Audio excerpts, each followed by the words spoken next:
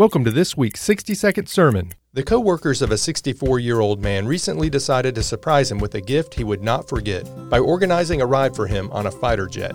The only problem with the gift was that the man had no desire to take the ride. Being a good sport, however, he boarded the plane. Just before takeoff, his heart rate measured 142 beats per minute, and upon reaching an altitude of 2,500 feet above the ground, the man panicked and grabbed the closest thing he could, the button to the ejector seat. In Matthew, Jesus tells us, "Not everyone who says to me, 'Lord, Lord,' will enter the kingdom of heaven, but the one who does the will of my Father who is in heaven." What a sobering thought to only know Jesus as well as the friends of the man on the fighter jet knew their co-worker. Do you keep Jesus at arm's length and look for all the ways he can help you? Or do you live a life devoted to him and search for ways in which you can serve and glorify him?